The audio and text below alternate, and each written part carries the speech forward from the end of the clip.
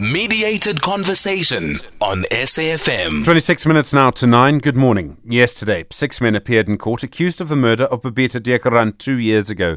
At the same time, it's now being reported, or confirmed actually, that the Special Investigating Unit is going to properly and fully investigate all of the ways money flowed through the Tembisa Hospital, which is what Deokaran blew the whistle on. As News24 has detailed so clearly, around 1 billion rand flowed through this hospital and was spent on a large network of companies that were controlled by a small group of people.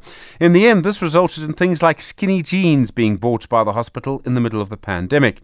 At the same time, it appears justice is moving very slowly. The CEO at the hospital, Dr. Ashley Mthunzi, was finally suspended in August last year. One union, controlled by his wife, then said publicly he should not be suspended. It was only in this month, a full year later, that his disciplinary hearing finally started. It's been postponed. So then, where are we with this investigation? And does the way that the justice system has responded to the death of Deokaran show that people should blow the whistle on corruption? Firstly, this morning, an update on the case. Are we getting closer to a proper trial for Babita Deokaran? Hasina Gori is the SABC reporter who's been working on that case. Then, how the money flowed. Jeff Wicks is the investigative journalist at News24, who's been looking at what exactly happened at Tembisa Hospital. Neeshan Balton is the head of the Ahmed Kathrada Foundation. He's been campaigning for justice for Deokaran, but also for whistleblowers, and then the impact of all of this on patients. Sibongile Tshabalala is the national chair of the Treatment Action Campaign. We start then with Hasina Gori from the SABC. Hasina, good morning. Good morning, Stephen. We know 6 people have been arrested in connection with the murder of Babita Deokaran. Where are we with the case against them? 2 years after her passing, we are finally at a stage where we're almost at where a trial could begin. We found out last week when the trial was meant to be set down after many trial within trials that there was a need for a postponement as the parties were still finalizing some of the processes. Yesterday, when we appeared in court, we find out that the state and the defense have been behind the scenes in negotiations on what seems like a plea and a sentence agreement, which is a Section 105A process. Should they come to an agreement on the terms of this, we could see a trial not going forward. A plea agreement basically means that the accused would plead guilty in exchange for a more lenient or lesser sentence, or even for some of the charges to be dropped. In the case of the 6 accused, we know they're currently standing trial for various different charges, some very serious ones, including a murder, attempted murder, and conspiracy to commit murder, but also possession of firearms as well. So we're unclear what exactly are the terms of this agreement, and we'll find out next week, Tuesday, which is actually just 1 day away from the 2 years when Babita Deokaran was shot down in her home, outside her home in Winchester Hills in Johannesburg. Once that is brought to the judge, the High Court judge will then decide whether or not he accepts that agreement, whether the sentence that has been agreed upon is fair, is not too lenient, taking into account the seriousness of the crimes committed, but also taking into account the characters of those accused, as well as whether or not this is their first crime. He essentially will decide on whether or not they agree on that agreement and whether or not a trial will go forward, or they will just then begin a sentencing process. Presumably, these people, if they did commit the murder, were acting for someone. Do we have any idea at all who was paying them, who paid them to kill Deokaran? And that is the big question that has been on the minds. During the bail application, it was ventilated in affidavits, especially with accused number 1, Pagamani Hadebe, who alleged that he was hired and named the high-ranking former health minister, William Keys. I'm going to read from his affidavit where he says, "I was suffocated during my incarceration when I was arrested in Rosettenville, and it seemed like I was suffocated and questioned for hours or what seemed like eternity." And he says that he was shown pictures during that process of being questioned, and he was asked by the police about the people that they alleged were involved in the actual killing. Most significantly, he said that a considerable part of the interrogation involved the accusations that they knew that the former health minister, William Keys, had hired him and others to kill Deokaran.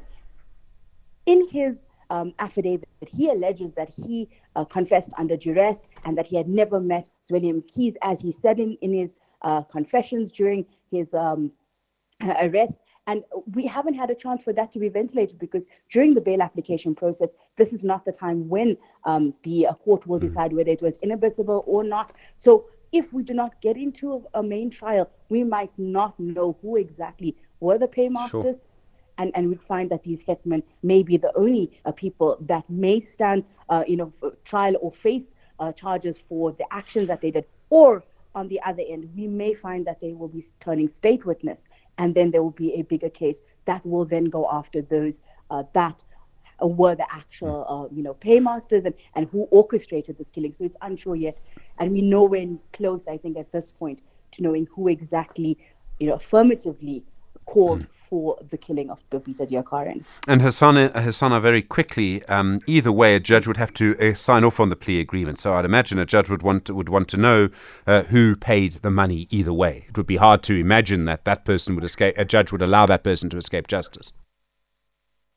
Yes, and that's what we'll find out next week, Tuesday, I think, when we go into court, whether or not they even agree on this plea agreement, and whether they just go ahead with saying a lesser sentence, they admit guilt, or say that this should be ventilated and tested in court. And these allegations, because there were quite a few different allegations, from allegations of them being tortured, from allegations of confessions that were now U-turned on, and that need to be tested and need to be brought to book. So I think all eyes are on Tuesday to see what unfolds. SABC reporter Hasina Gori, thank you very much indeed. 19 minutes to 9 the time. Continuing your mediated conversation around the Tembisa Hospital, the alleged corruption there, and the assassination of Babita Deokaran. Jeff Wicks is an investigative journalist at News24. Jeff, good morning.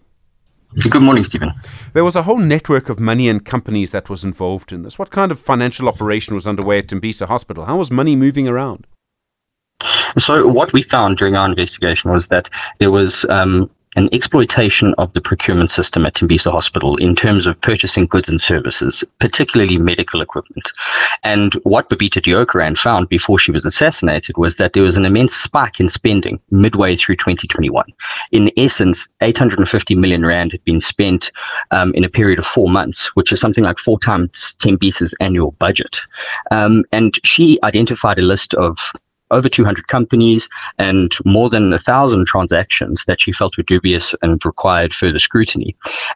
When we started investigating, picking up where she left off and peeled back the layers of anonymity behind these companies, we found that they were in essence only controlled by a handful of people. And so the benefit from these contracts was funneled towards only less than 5 people in essence. So fewer than 5 people ended up with almost all of this money, and it's quite a lot of money we're talking about. It's an incredible amount of money. So we placed the figure at 850 million rand from what we found during our investigation. The SIU obviously took that further in their preliminary report and placed that figure in the region of 1 billion rand.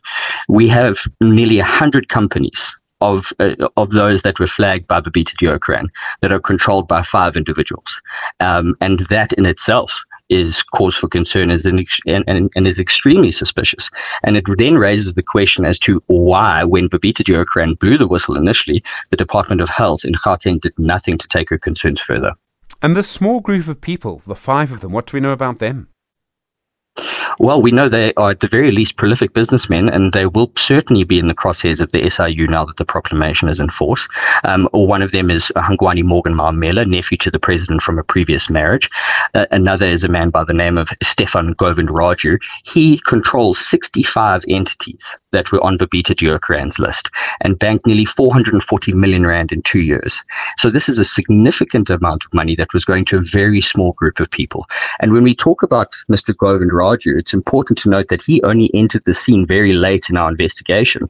And he did that because he took control of these 65 companies in less than 24 hours, taking over from nearly 30 other people. So it's clear at this point that he is the one holding the ball, and it remains to be seen whether or not he was actually the controlling mind in those entities all along. Sure. The SIU is now investigating. There's now a fuller proclamation, so as I understand it, they're going to invest pretty much everything. Do you believe they'll be able to trace all of this information and trace the money? You've published your own accounts of it, very detailed.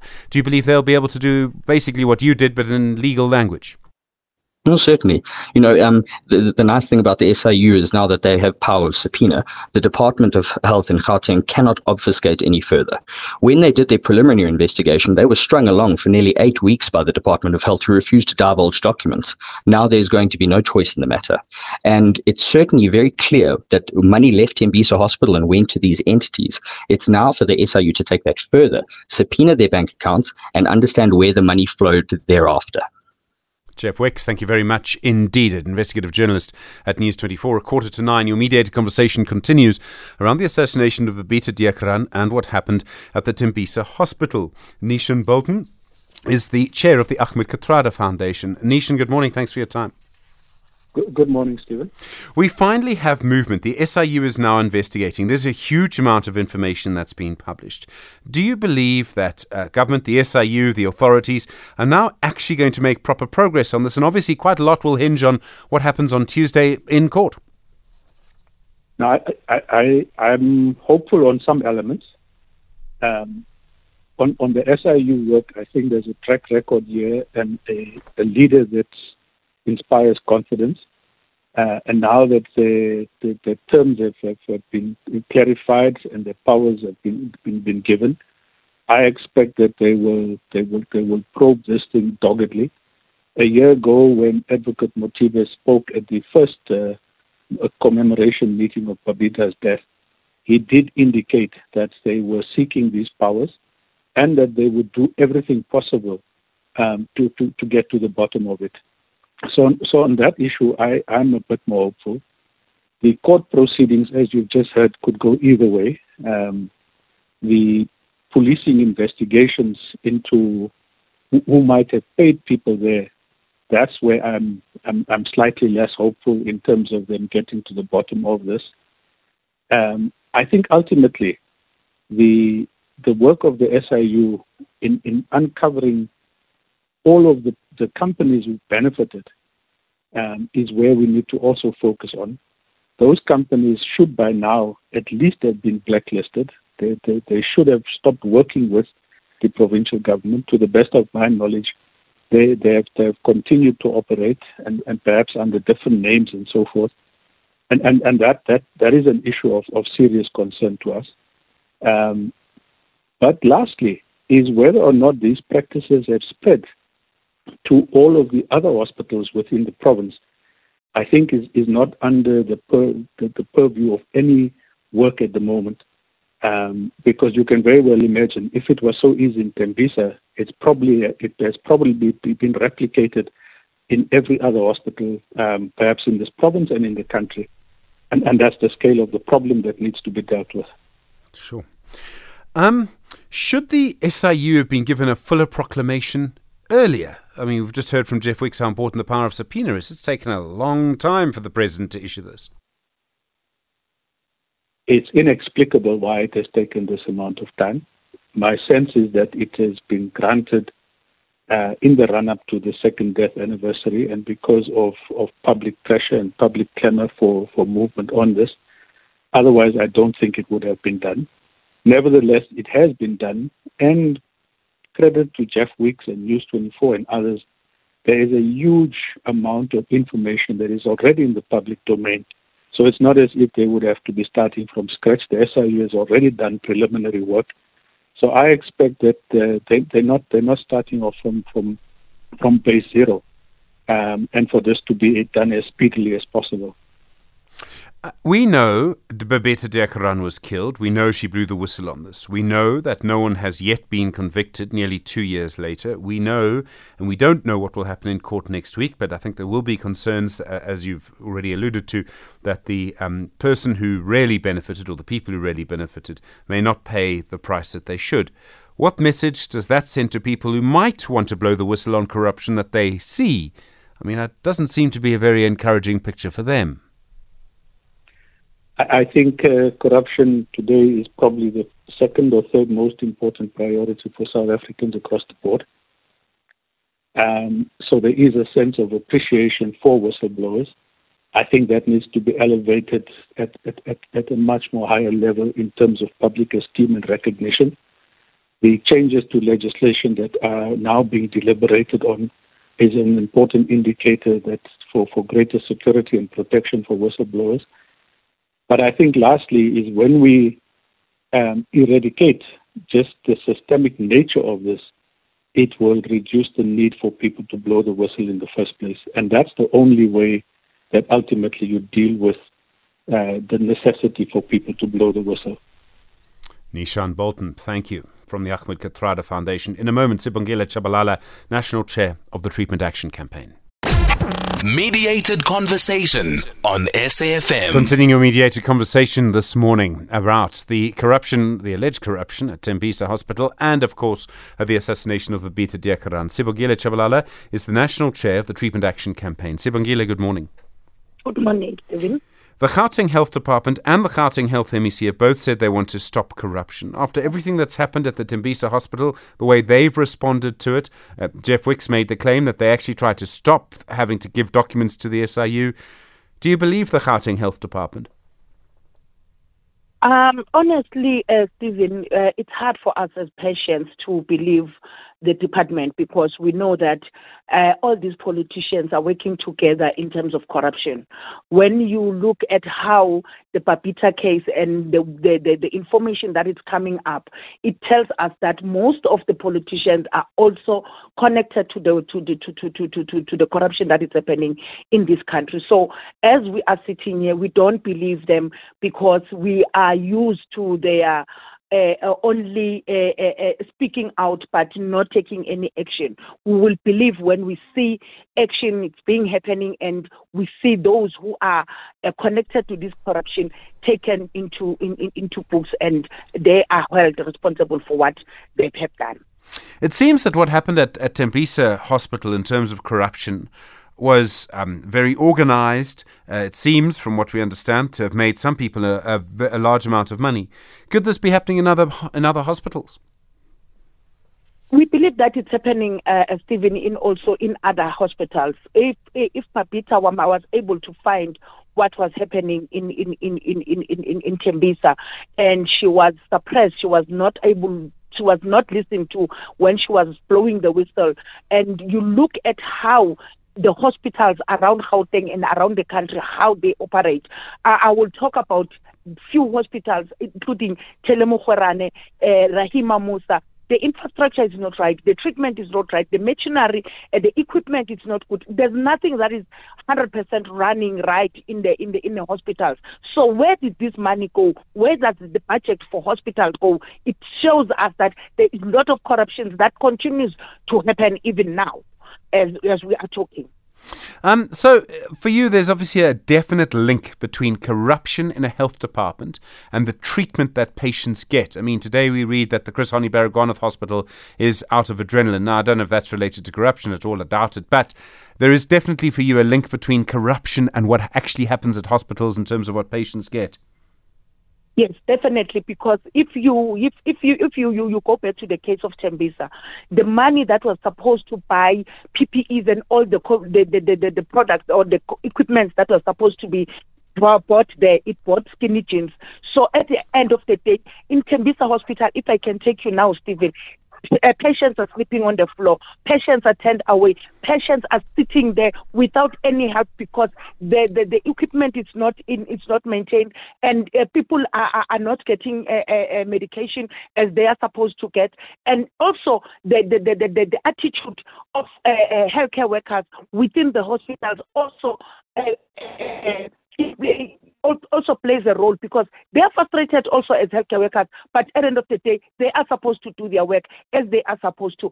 So it all goes in one place to say we are in this situation in Gauteng because of the corruption. All the hospitals in Gauteng are in shambles because of the corruption.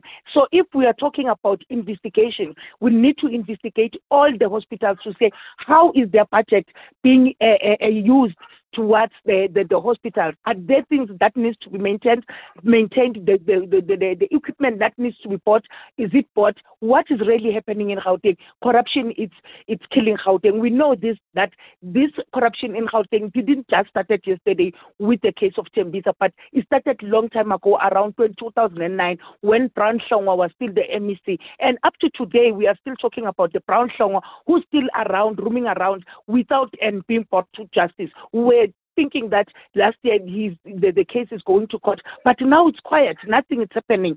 So these politicians are always getting away with murder, and at the end of the day, we as poor people, we are suffering most.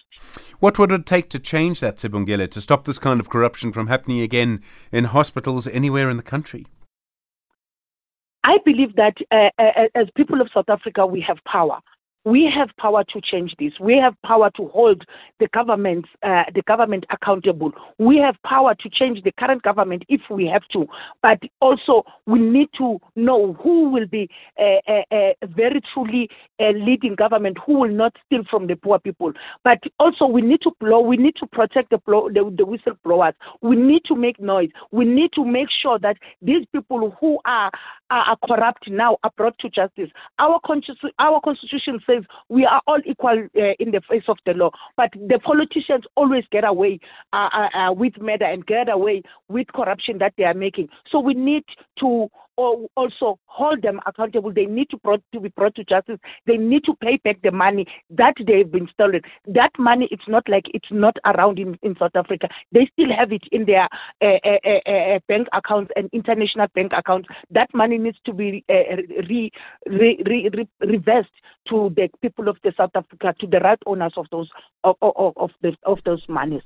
Sibongile Tshabalala, thank you very much indeed. National Chair of the Treatment Action Campaign. Really appreciate the time bringing an end to your mediated conversation this morning. My thanks also to Neeshan Balton, the chair of the Ahmed Kathrada Foundation. Jeff Wicks is an investigative journalist at News24. And starting us off today, Hasina Gori is an SABC reporter and journalist. And we heard, of course, really what we're looking forward to next is what will happen in court this coming Tuesday, and whether or not we will finally have a plea agreement between the people accused of killing Babita Deokaran, and whether they will name names or not. Who paid them, of course, will be the big question. Well, I'm expecting it to be another busy day today. We'll be watching those coalition discussions closely. I imagine the ANC will be watching them closely as well. We'll also, of course, continue the conversations around all sorts of other issues through the day.